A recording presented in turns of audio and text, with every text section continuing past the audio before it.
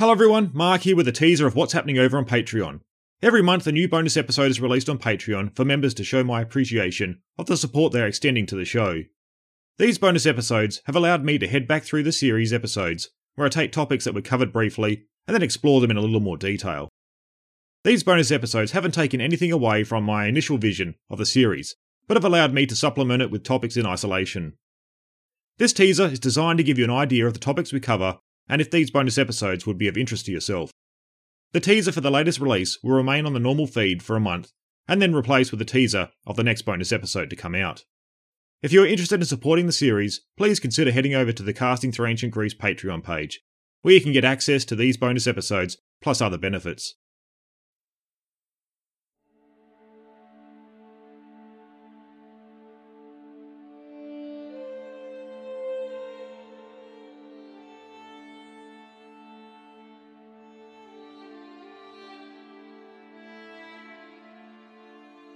Hello and welcome back to our bonus episode for March 2023, and thanks for all the support here on Patreon. We have been looking closer at the institutions and developments politically within both Athens and Sparta. So far we have looked at the education system that developed in Sparta that would produce the Spartan men the state desired to see guide their society forward. We then turned to another system within Sparta that would allow for the Spartan way of life to occur, this being through the Spartan slave class known as the Helots. From here we then turned our attention to Athens, where we looked at how the political system was changing, this being through the reforms of the demes and tribes within Athens that would lead to a more democratic situation developing. For this episode we are sticking with Athens and the same time period we looked at last episode. We will now focus on the political mechanism that would develop known as ostracism. We have looked at the system through the series along the way and touched on it briefly last episode, with Cleisthenes' reforms, though I wanted to try and bring all the bits of information together that have been presented around ostracism, and also outline some examples throughout Athens' history where it would be used. We will first begin by looking at the introduction of this mechanism through Cleisthenes and why the system would come about. From here we can then look at what it was supposed to achieve in theory, with us then looking at examples where it would be utilised. Here we will then be able to look at if the reality of how it was being used aligned with the theory that had seen its implementation in the first place. Once looking at all of this, I think we'll then have a nice tidy episode that brings us together all the bits and pieces we have previously brought up in relation to the system of ostracism. So last episode we focused on the reforms of the system of tribes under Cleisthenes, and we looked a little at the background of Cleisthenes coming to a position of power in Athens. We also briefly looked at his other reforms, with ostracism being one.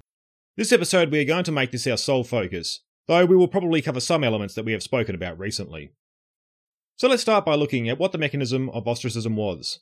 If you look up ostracism in the dictionary, you will find a definition along the lines of exclusion from a society or social group.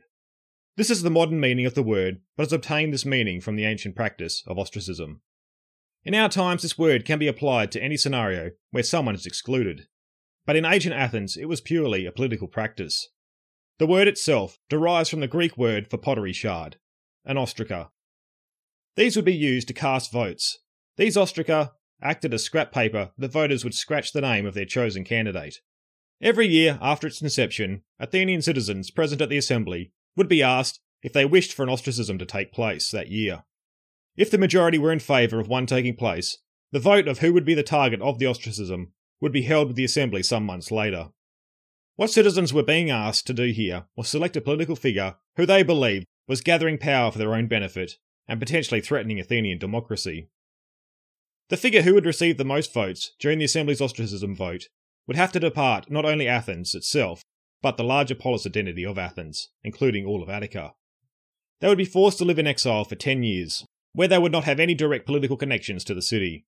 They would still retain their property and wealth within Athens, and after 10 years they would be able to return to the city and take up a place in society. So let's now move on to why Athens needed such a system in place to protect its political system. Now we have followed the developments of Athens politically in the series before and touched on it during some previous bonus episodes. It's in these developments that we find the reason as to why ostracism would emerge as a mechanism to safeguard the political system.